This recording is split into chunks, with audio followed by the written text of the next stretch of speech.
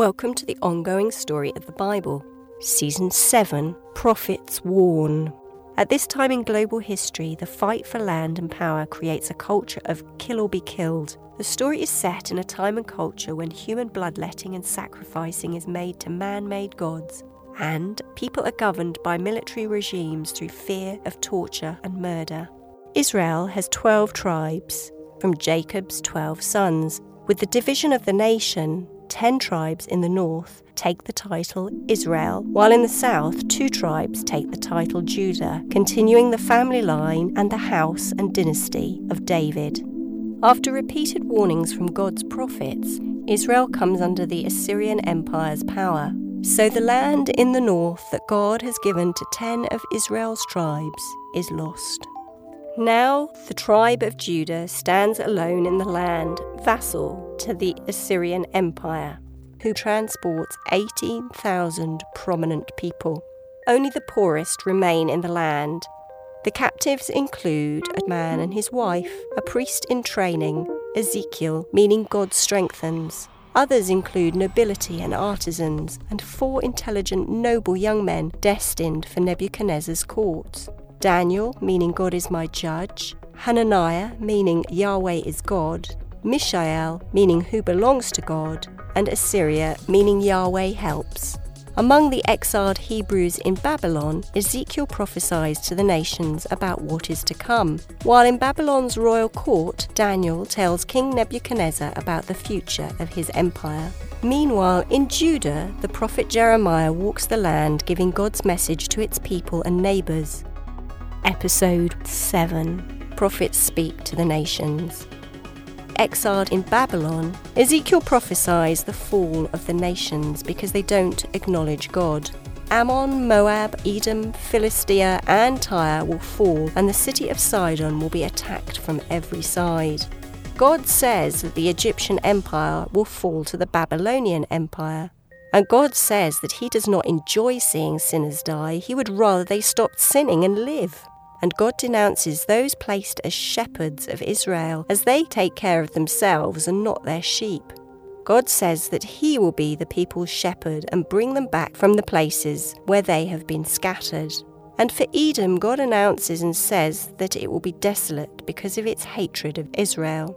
Now God gives words of blessing for Israel. He says that he will restore the land and it will be fruitful again. He will do this for the sake of his holy name, and he will use the people of Israel to show his character. God will bring them back from exile and give them a new heart and a new mind by putting his spirit in them. God says that in this way neighbouring nations will know that he is God. Now God tells Ezekiel to take 2 sticks and write the word Judah on one and Israel on the other. He is told to hold them end to end so that they look like one stick, and God's hand will join the 2 together, the 2 nations, so that once again they will be one. God also gives words about the nations of Gog. God tells Ezekiel to denounce Gog, a northern kingdom who will create a plan to invade a helpless country. God will punish these nations with calamities, rain, hail, fire, sulphur, and disease. And their army will fall in Israel, and it will take 7 months to bury their bodies. Now Ezekiel sees the temple restored in Jerusalem, and God takes Ezekiel on a grand tour, but this time there are no kings. Ezekiel sees God coming to live and reign there with his people forever.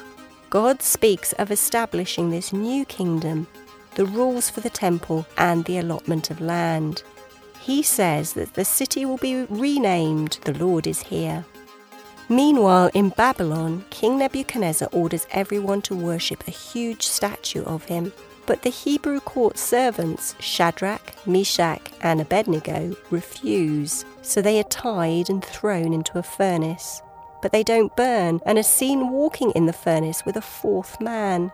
Now Nebuchadnezzar is impressed by the Hebrew God and promotes the 3 men. And for the 2nd time, Nebuchadnezzar adopts and acknowledges the one true God as his God.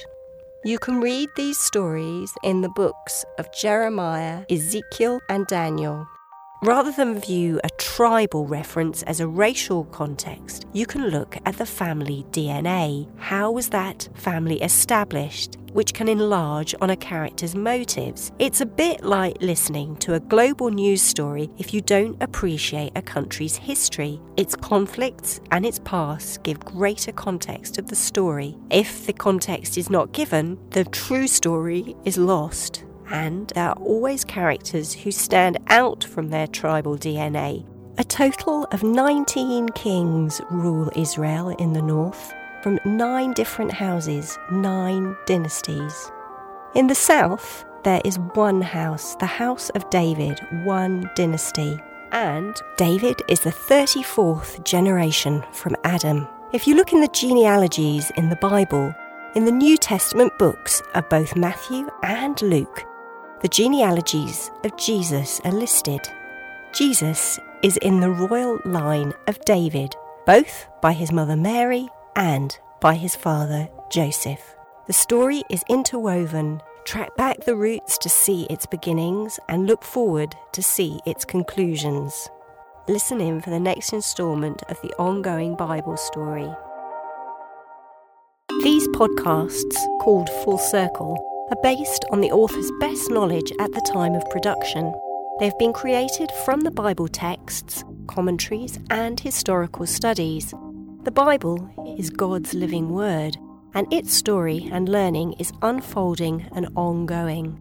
Thanks to Bible translators, some of whom gave their lives to give us its words, you can delve into its pages and start your own journey of discovery today.